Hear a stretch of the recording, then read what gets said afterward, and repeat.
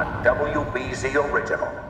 The quickest way to start him is to be a total jerk. It's true. Yeah. Have a tantrum. Are you willing to go that far, Liam? Liam is incapable of doing that. I, on the other hand, no. Yes, I've... No. Should we get into this? Should we tell the story? No. Okay, we never should. Let's start over. I'm recording. All right.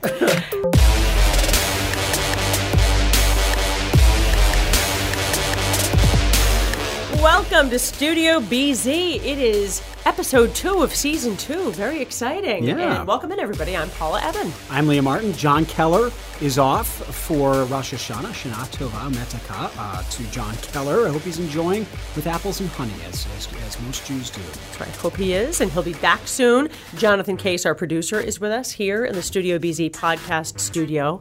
It's very lovely. Producer extraordinaire. Extraordinaire. And Nobody cares. Allison Dodek, our new social media maven from the newsroom up here taking She's going to help us with pictures. social media, promote this thing, because I think we put love together this. a good product. Welcome to WBZ, Yeah. Allison.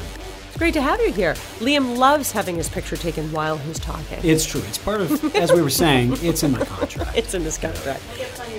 We need as much Liam FaceTime as possible. Liam, you had a talk with the surprise winner, Ayanna Pressley. Ayanna Pressley, the winner in the 7th Congressional District. Big upset Tuesday night over Mike Capuano. I talked with her about her reaction to the win, where she stands on some key issues for Democrats heading into the midterms, Medicare for All, ICE, Nancy Pelosi. So we talk about all of that and her first goals once she gets to Congress. Jon Keller found out why Jay Gonzalez thinks that he actually has a chance against Charlie Baker. And the question is, does he actually? Charlie Baker's notoriously high approval ratings would seem to intimidate most opponents.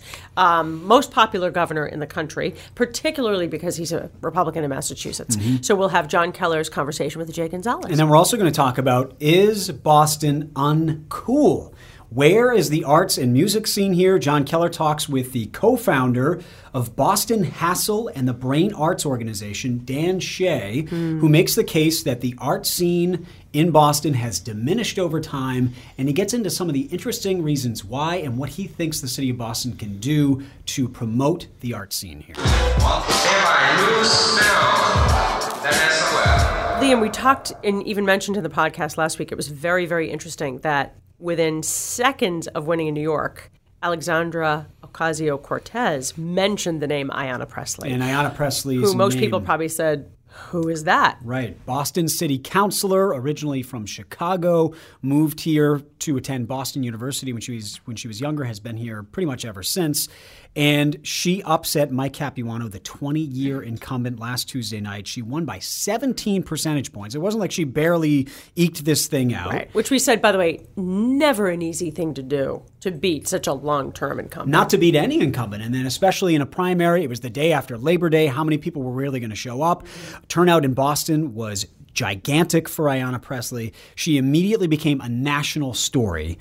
CNN wanted to talk to her. MSNBC wanted to talk to her about why did she win and where does she stand on some of the key issues for Democrats heading into the midterms. And the fact that, like Ocasio-Cortez, she was able to win on a shoestring.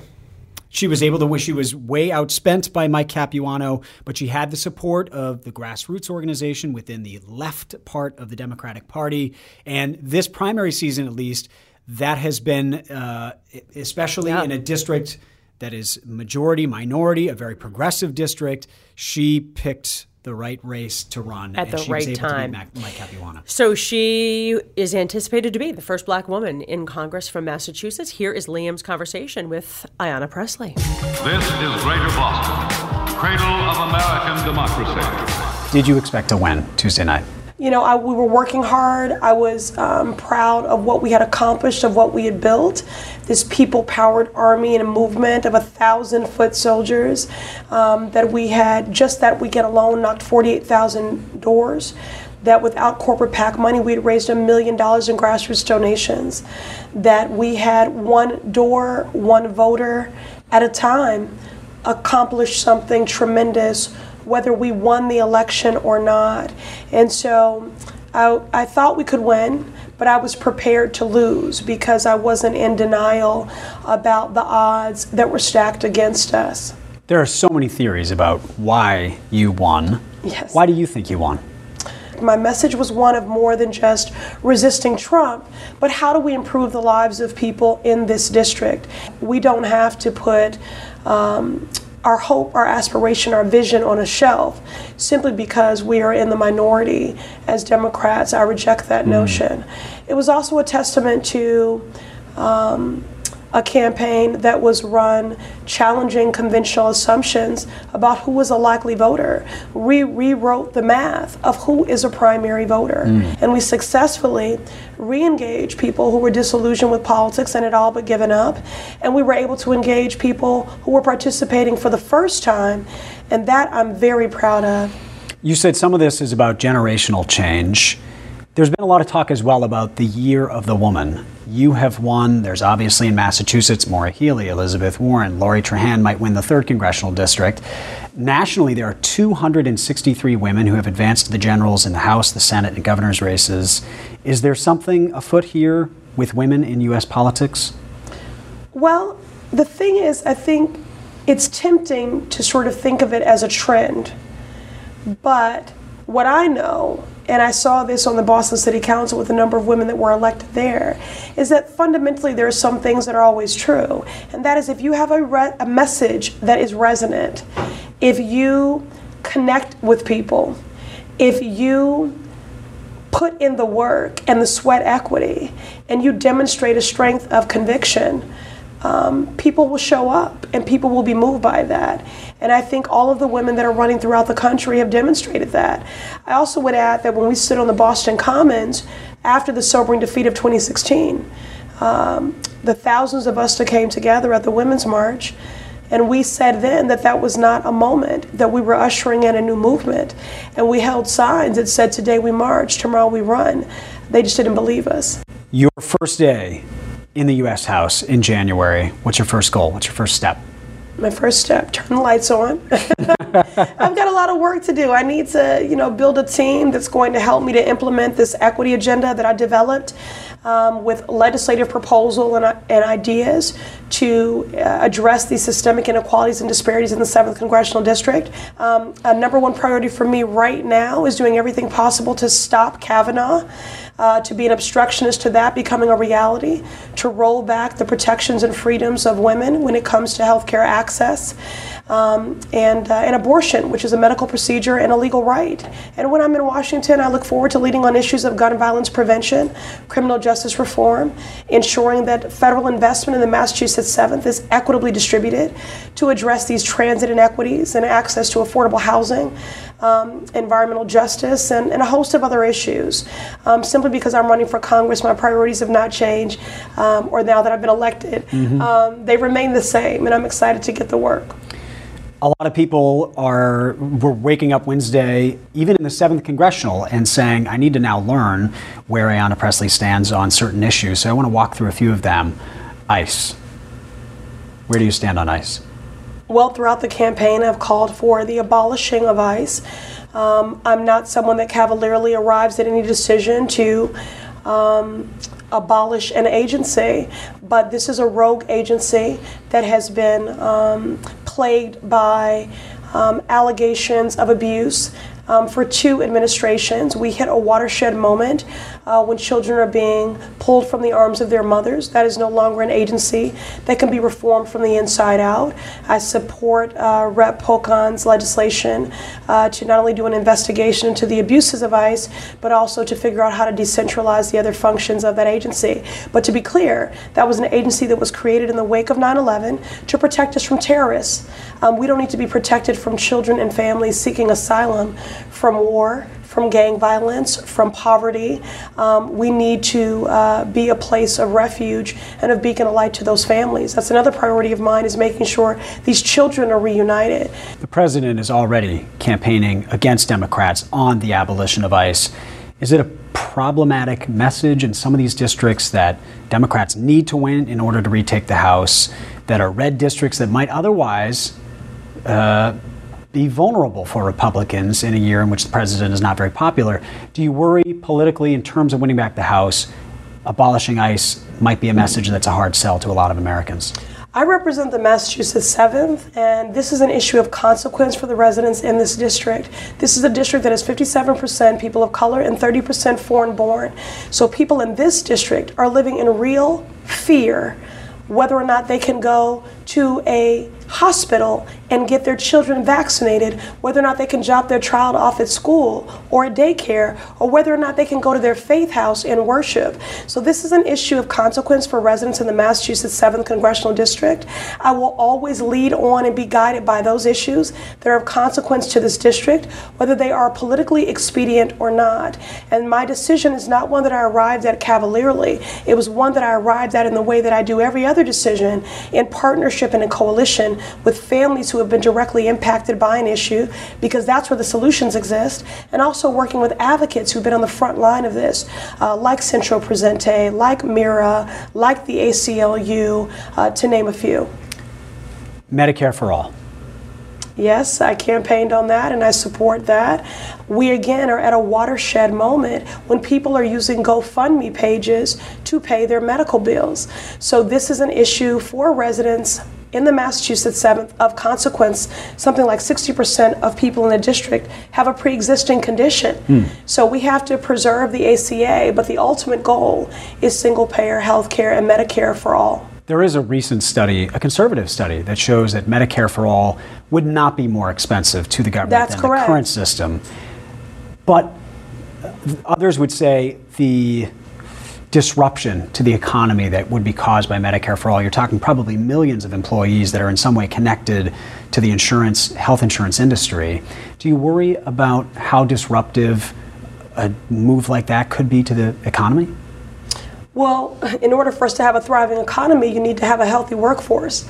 So I think that's very disruptive that people are dying from diseases that are completely preventable because they can't afford medical care. And we know that the money and the resources exist.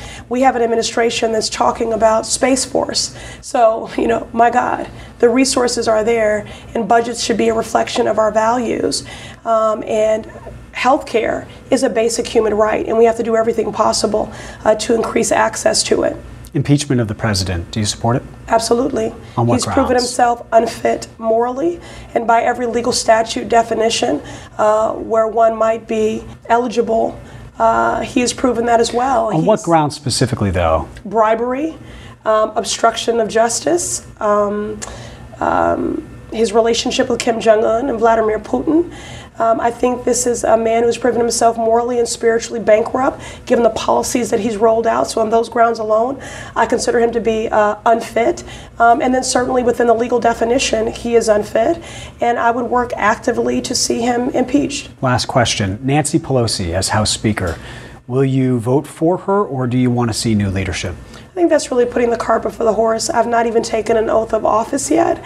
And I would never hire a principal for a school without a clear values and mission statement. I think we need to get beyond the midterm elections, see who's standing. And the Democratic Party is going to have a real conversation about who we are.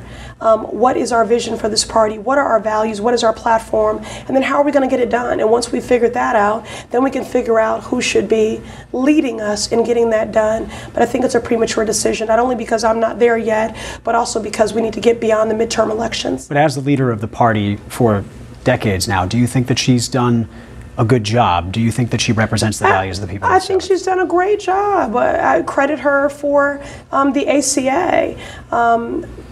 Again, I think our country is at a crossroads, and Washington is certainly at a crossroads, and the Massachusetts 7th and our democracy and the Democratic Party are at a crossroads. We're going to have to dig deep and have some conversations about the future of this party. I think we have been in the midst of a bit of an identity crisis, trying to reconcile if we are the party of jobs and the economy or of criminal justice reform. But we're the party of both, and these issues are conflated. And, we're in this together. Ayanna Pressley, thank you so much, and congratulations again. All right, thank you. Our newscasters, our editors all work as an efficient, well-coordinated, fact-finding team. Jay Gonzalez. If you haven't heard his name, he will be the Democratic opponent for Charlie Baker in the general election for governor in November.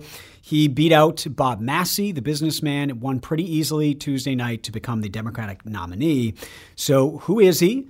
Jon Keller is going to talk with him. He is originally from Ohio, and he served in Governor Deval Patrick's administration. Right. And John pointed out some very interesting numbers surfaced during the Massachusetts primary. Interesting things for all the candidates to look at, particularly Charlie Baker, to look deep into the numbers. So here's a very interesting conversation with Jay Gonzalez about why he thinks he has a shot against our current governor. Each day, hundreds of thousands of people pour into the 1 square mile of downtown Boston.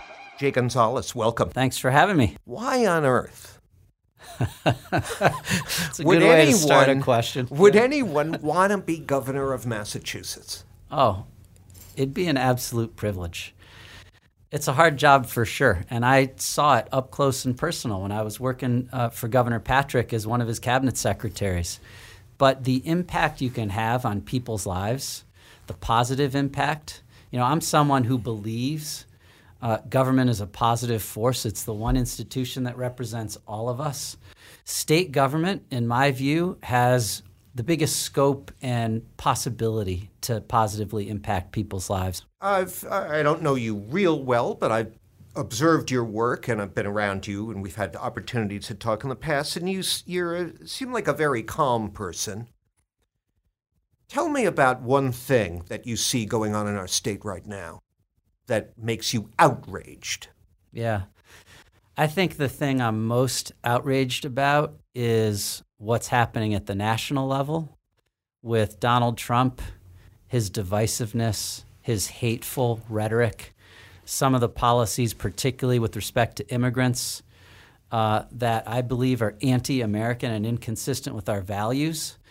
And what angers me at the state level about it is we've got a governor that in some ways is complicit with it and certainly is not standing up and fighting back as aggressively as I believe we should be. How is he complicit? So on immigration issues, he ordered state police to detain immigrants. He opposed Syrian refugees resettling in Massachusetts. And most recently, on June 1st, he committed Massachusetts National Guard resources to go to the Mexican border and help Donald Trump enforce his cruel and inhumane immigration policies, including separating kids from their parents. It wasn't until we put a lot of pressure on him, and others did as well, that he reversed his decision. But it's a decision that never should have been made in the first place. I mean, we need a governor, in my view, who's going to stand up to cruel and inhumane treatment as a matter of principle and making sure that everybody in this state knows that their governor and their government is there for them. And we need that now more than ever. So you would rather have been seeing Charlie Baker being a scathing public critic of the Trump administration? I think even more than he has been? So, yes. And here's the thing. I know that the governor of Massachusetts isn't going to change Donald Trump's mind and isn't going to dictate federal policy. On the other hand, people are angry and appalled at what's going on and scared. And people in Massachusetts deserve a governor who, at the very least, is standing up for our values and interests and speaking out forcefully against the hateful and divisive rhetoric of Donald Trump and the policies that he's putting in place to try to pull back people's rights. Jay, how is that consistent with what your former boss, Deval Patrick, did as governor when we had a functioning healthcare connector system under quote-unquote Romney Care? Things were going along pretty well. In came Obamacare. Mm-hmm. And despite many people, Democrats and Republicans, including, I believe, Charlie Baker, pleading with Governor Patrick to seek a waiver from some of the requirements of Obamacare, which included completely revamping our healthcare connector with disastrous results, he refused to do so. Wasn't that a case of Governor Patrick wanting to go along with an ally and a friend and a policy he believed in at the expense of good policy back here? I think it was a policy he believed in. I don't think there's anything wrong with what Governor Patrick tried to do with the Health Connector. It was the way it was implemented and the vendor that failed to do their job. Look, everybody who was a part of the process in the Patrick administration of transitioning from our healthcare reform to Obamacare regrets the the failure of the system in the beginning and the impact that that had on people's lives. So should he have stood up and said, listen, you're going to wreck, it's not broke. Why do you want to fix it? We want a waiver. There were a number of aspects of moving to Obamacare that were going to be beneficial. So, this is something I think everybody, including Governor Patrick, regrets the way it was rolled out. But it wasn't a failure of policy. It was a failure of implementation. I was proud to have been the chair of the board of the Health Connector when we implemented Massachusetts health reform successfully. I left a year before the implementation of the new website.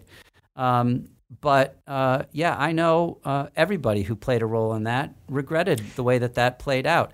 And, that's another lesson learned from the Patrick administration, and there are many. We talked about some on your show before. You said during a debate with your primary opponent that if elected, you would ask the Department of Revenue for options for raising the revenue you're going to need to pay for many of your proposals. And your opponent at the time criticized you for being, quote, vague about how you raised the dough. Are you prepared to get more specific now? Not right this second. But what I said was my commitment to the people is, one, I'm being honest about the fact that we do need to raise additional revenue to fix some of these big problems we have that are holding people back.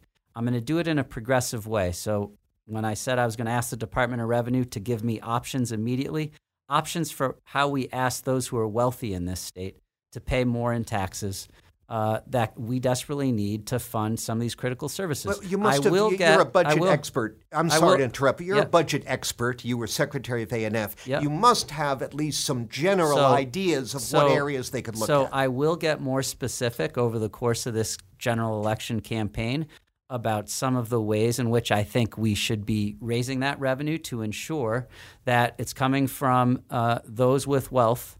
And we're not asking lower income, middle income people who are struggling to get ahead to pay more. We've got a tax structure in Massachusetts right now where those who earn the most pay the lowest percentage of their income in taxes. And I don't think that's right. We also, this is another big choice between myself and Charlie Baker. He's going to campaign, as he has, on no more new money. That's his number one operating principle as governor. No more new money. So where are we? What do we have? What's the best we can do? I'm offering something different. I'm saying I'm going to look at where we need to be and what we need to do to get there. And yes, part of the answer to that question is going to be new revenue. I'm going to be developing plans for asking those who are wealthy in this state to pay more. Well, to me, when you say that, I think capital gains tax, perhaps a value-added sales tax on luxury items. Are you proposing new taxes, John? What about those two? Philosophically, how do you feel about those approaches? We will be rolling out over the course of this general election campaign some more specifics on my thinking on this. But look, we cannot afford not to do this. We have one of the worst transportation systems in the country. We have one of the biggest achievement gaps in the country where we're letting way too many of our young people down by not providing them with high-quality education. We're the most expensive state in the country when it comes to childcare and preschool, which is game-changing for young kids and allows their parents to go to work to support their families. There's so many areas we need to do better, or we're going to start falling behind, and people's quality of lives are going to get worse and worse. And we need additional revenue to do that. I'm going to ask those who are doing very well in this state to pay more. I know a lot of our Studio BZ listeners are listening to us in their headphones while they make their way into work, a lot of them on the MBTA or commuter rail. You have said repeatedly that you believe this is the single biggest failure of the Baker administration. And yet, as we've seen since the winter from hell 3 years ago, when Baker was coming into office, we saw him successfully extract concessions from the Carmen's Union. We saw him get at least a temporary suspension of the Pacheco law that inhibited privatization of certain services. We've seen them forge ahead with infrastructure improvements. We're going to have new cars coming online within the next couple of years. What's he done wrong? There are no results. the system is not serving people's needs. They can't depend on it to get to work on time. And I disagree that we should be privatizing more of the system. This is a core public function. When you separate the responsibility for delivering the service from the elected officials who are accountable to us for making sure it works, you see how that plays out. You lose control. And so when the commuter rail is performing at terrible service levels, which they frequently are, you see Governor Baker point the finger and say, oh, yeah, they're doing a bad job. He's the governor. This is his responsibility. Instead of privatizing more of the system, I'm going to fire Keolis and be the first governor to bring it in-house and managing it directly. If it's not working, I'll take the blame, but I want the control to address the problems that exist. And when you talk about the stuff that he takes credit for, like new cars and investing more in the system, that's all because of Deval Patrick. During the Patrick administration, there was an increase in the gas tax. There was an increase in the sales tax and new money to go to the MBTA. And that's when capital investment in the MBTA started ramping up. Deval Patrick signed the contract to buy the new cars. So, nothing Charlie Baker is doing is helping to get us to where we need to be. Like I've said, I'm being honest. We need to invest more in the system. We need to do it now. We need to treat it like the emergency it is. This is affecting people's quality of life in a very real way every single day, and it's totally unacceptable. We haven't had a governor who rode the T on a regular basis since Mike Dukakis back in the 1970s and 80s. Will you? I will, and I have over the course of this campaign. And the experience is, as I said before, totally unacceptable. Overcrowded trains, people who, see the timer on the clock, say the train's going to be there in 1 minute, standing out in the freezing cold. Libby in JP waits 20 minutes before calling an Uber to get to work. Yeah. I mean, it is totally intolerable. Jay Gonzalez, thank you. Thank you, John.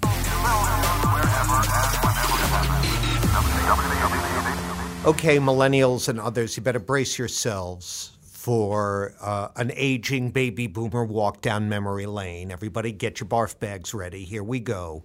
When I was a kid growing up in Cambridge in the 1960s, Cambridge and Boston were considered one of the coolest places, if not the coolest place in the country, as a centerpiece of what we called then the counterculture, as a place where art and music was being explored in creative ways. I won't fry your brain with a list of all the long-since defunct nightclubs I used to go to, but Boston was considered cool. And that leads me to introduce our guest in this segment of Studio BZ. Dan Shea is the director of the Brain Arts organization, a nonprofit that tries to foster the local independent arts and music community through events, a crowd-funded venue, the Dorchester Arts Project, and other avenues, including the free Boston Compass, an arts and culture guide that you may have encountered in the streets. Dan, welcome to Studio BC. Thank you very much for having me. Good to have you here.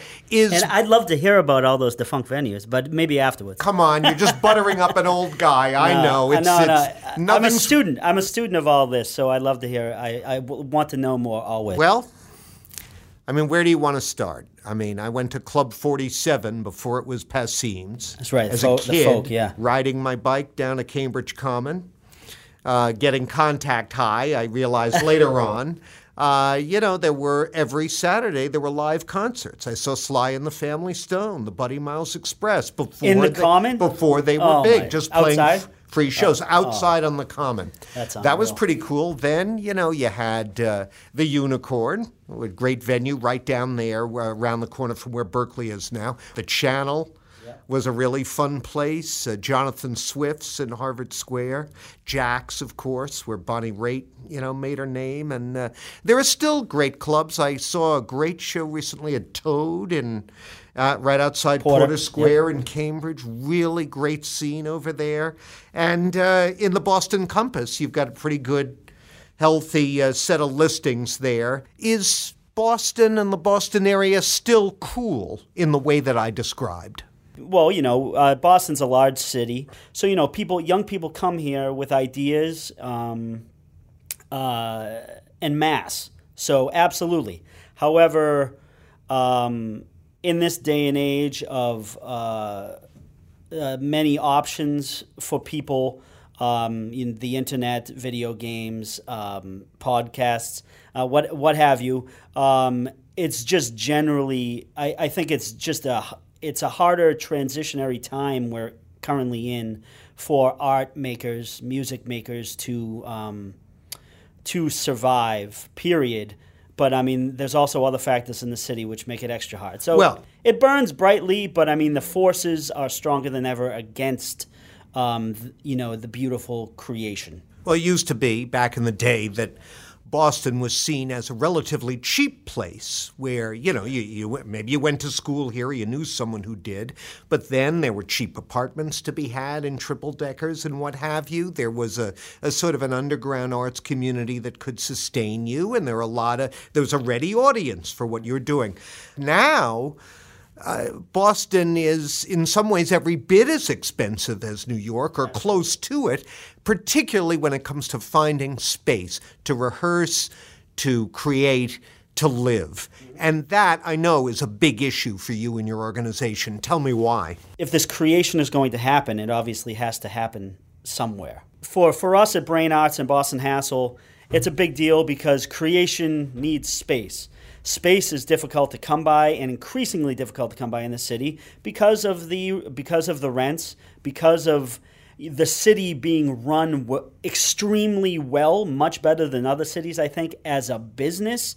So, this city, this environment, the creation of essential new neighborhoods, that are only for the upper middle class and beyond, where there was space for industries that they're bringing in and adding to the already successful industries here. The Seaport and Fort Point come to mind immediately. Yeah. Of course. The Seaport is the worst and most egregious example, and, I could go off for hours on that. I won't.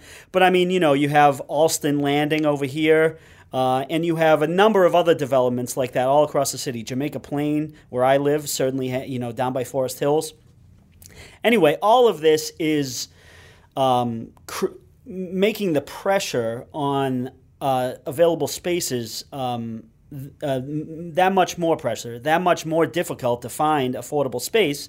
So we've long said at our nonprofit, and even before we were a nonprofit, we're here to stick our foot in the door before it closes completely. And part of our game, part of our gambit as a nonprofit is to provide spaces, provide venues, provide platforms is the term we use, which encompasses our website and our newspaper and our space that we've already opened in Dorchester. And we hope to open more spaces because no one else is trying to. No one else is trying to open up spaces that aren't necessarily for people who are going to rake in the cash, that are for artists. We're talking with Dan Shea of Brain Arts here on Studio BZ. And, how do you do that?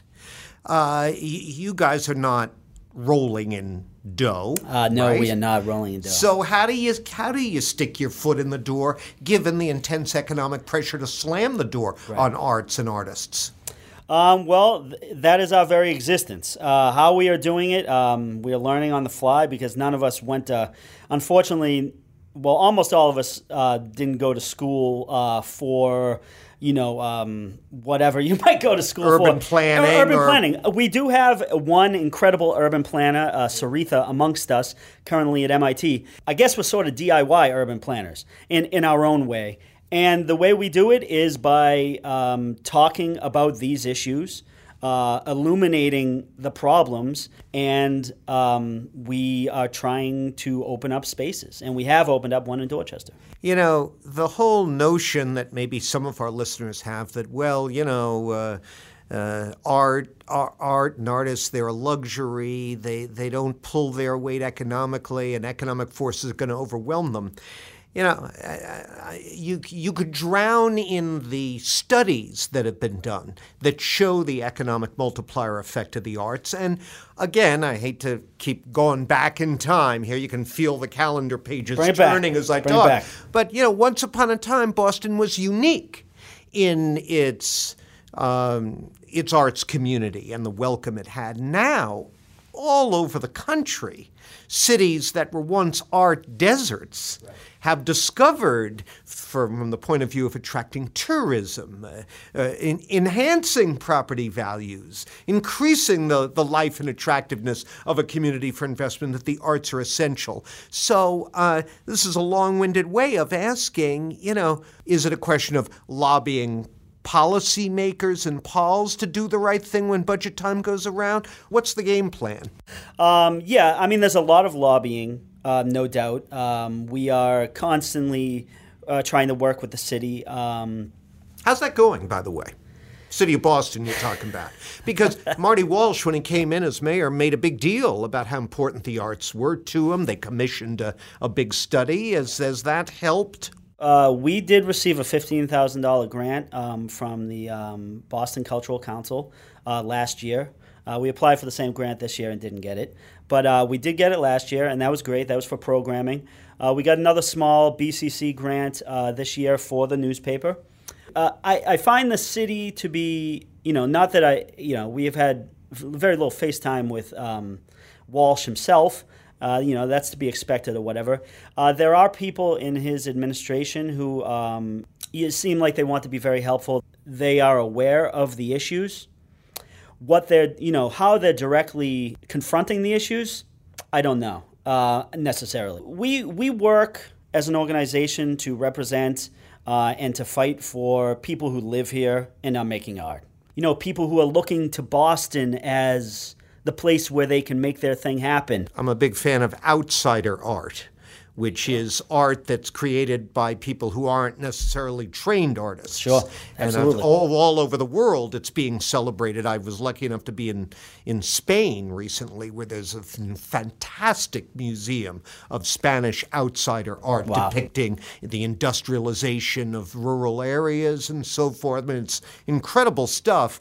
Is that part of what you're getting at here, that there's maybe a resistance to eliciting the outsider artist from the neighborhoods to come in? But I would almost expect that. We are champions of outsider art. We love all the kids who go to Berkeley and all the kids who go to NEC too. We love, they're fantastic, and a lot of those groups are making music too. And we have so many NEC graduates and kids going to NEC right now, like playing our shows. New England Conservatory. New England Conservatory. But they don't get to play anywhere else. Why? Because their stuff, they're on the edge. They're working on the edge. I'm sure there's some of them who are getting play somewhere. But anyway, outsider art's a little part of it, but outsider art is outsider art. The nature of it is it's outsider art.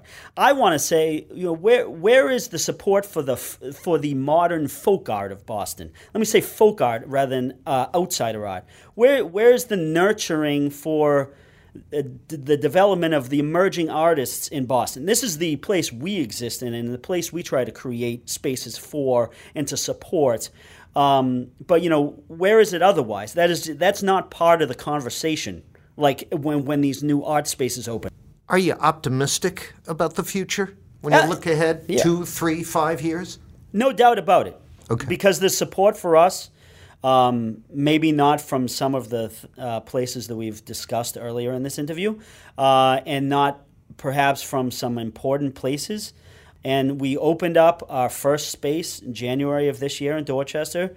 So I am optimistic because I think there is enough support, and I think we have enough of a solid argument and approach, and a unique approach in the city that we are going to keep working hard. We're going to keep taking every angle, and we're going to get done what we think needs to get done. So yes, I am optimistic. How can people support you? Well, we need major donors, so major donors, get in touch. Tell them where they can do it. We need serious people with serious money to really move our agenda forward. And you can get in touch with us simply at bostonhassle@gmail.com. We have a website for our nonprofit. It's brain-arts.org. We run a daily updated calendar listings and art articles and beyond website at bostonhassle.com. And then we also have our paper, the Boston Compass. We also have our own space in Dorchester, the Dorchester Art Project. You can walk in anytime. Where is that? It's in Fields Corner, right on the Red Line, right next to the Fields Corner T Station. And we have 2 galleries and a theater.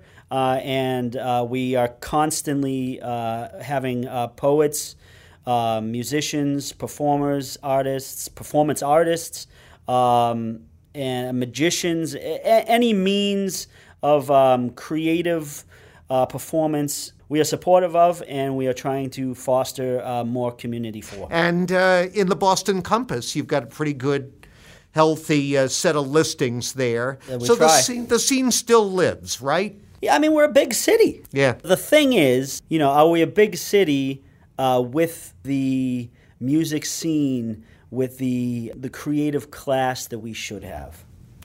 Well, I would just add to any policymakers that might be listening in that, even going back 100 million years to when I was young, this has been a key calling card for the Boston area, the arts, youth culture, if you'll pardon the phrase, expressing itself in a way that's appealing to everyone.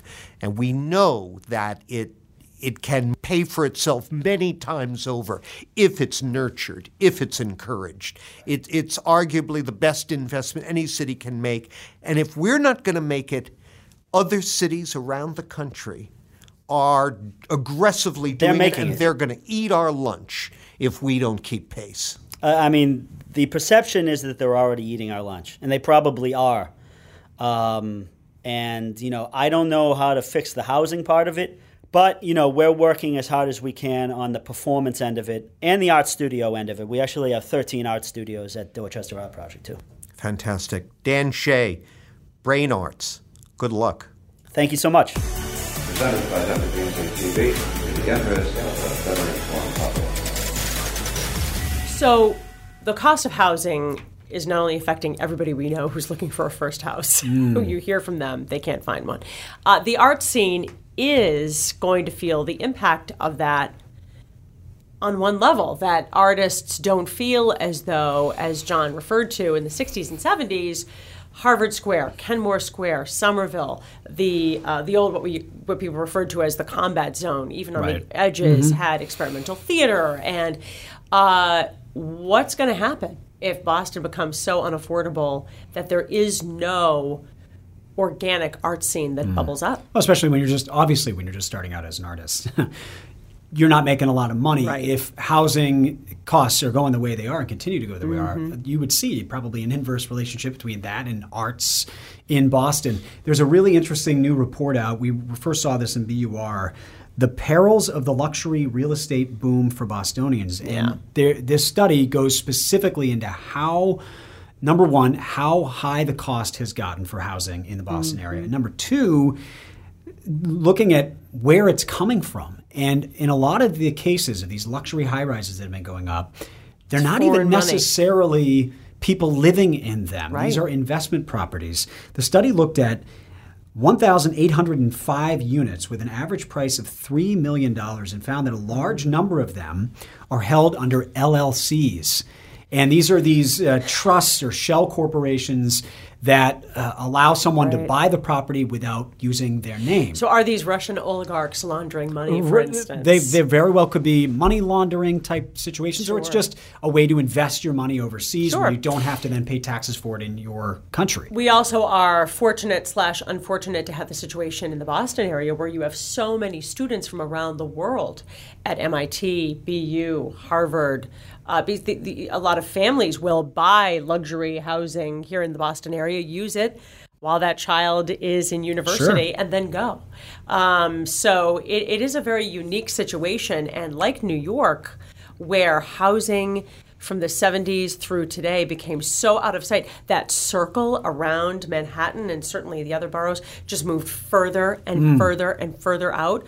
Don't you feel like the same thing is happening? Oh, it's absolutely to Boston? happening. I grew up in central Massachusetts, in Shrewsbury, which is right next to Worcester. And I can just tell you, growing up there in the late 70s and 80s, no one's parent worked in Boston. Your mom or dad worked in the city of Worcester and you lived in the town right there. Now, all of those towns, Northborough, Holden, Shrewsbury, they're bedroom towns for Boston, which I just can't believe. And so I think that the immediate areas, obviously in Back Bay, forget it. Now the seaport, out of sight. Right. We're going to start to find also this real tension between the fact that the transportation is really being stressed and everyone is having to drive into Boston, just like it used to be people having to drive or commute into Manhattan from way, way out in the greater New York area. One of the shocking statistics from this report is as many as 2/3 of the condos that they studied are not associated with residential tax exemption status, which means either it's an investment property or the person, they're not being able to exempt their taxes from it. So it's not a primary property or it's an investment property. And what happens is if a bunch of foreign investors are coming in and paying $3 million a pop on condos, everyone else's housing costs in that area, of course, go up. Explode. And that's what we've seen in Boston. And the converse problem is, for instance, I was reading a really fascinating piece about the Magnitsky Act with this entire effort to really penalize what's going on in Russia in terms of oligarchs laundering money in New York City. And I'm sure now we're going to see it in Boston, where there are empty condo buildings owned by these LLCs. Sure. If that money is from Russians who are laundering money and the U.S. government attempted to seize it, if they really do go after their assets, you could collapse the New York real estate market by foreclosing on so many people who own condominiums and property in New York. You could cause a true tremor and problem in the real estate market. So it is kind of a scary proposition. There's just one example of one, sort of foreign policy disaster if we actually chose to act on it. Personal note, you have experience in the arts community in Boston. Talking about the arts scene. So have you seen it diminish from the time that you were involved in the... I guess you can't say, from my perspective where I was, you can't say diminished. Well, first of all, tell people what you did.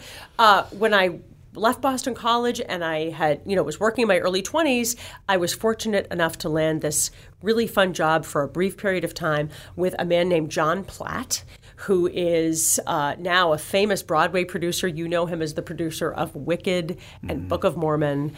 And he's done very well beyond Boston. But in those days, he was the operator and the person who controlled the shows that went into the Colonial Theater, the Wilbur Theater, the Charles Playhouse. So any national tours that came from Broadway that went through Boston came through Jon Platt. And I worked in his office doing, PR and advertising kind of assistant work in those days. And it was very crucial. He could see it that when those theaters were lit, not only were people who are in the Treasurers Union and the Carpenters and Electricians Union, all those people had jobs.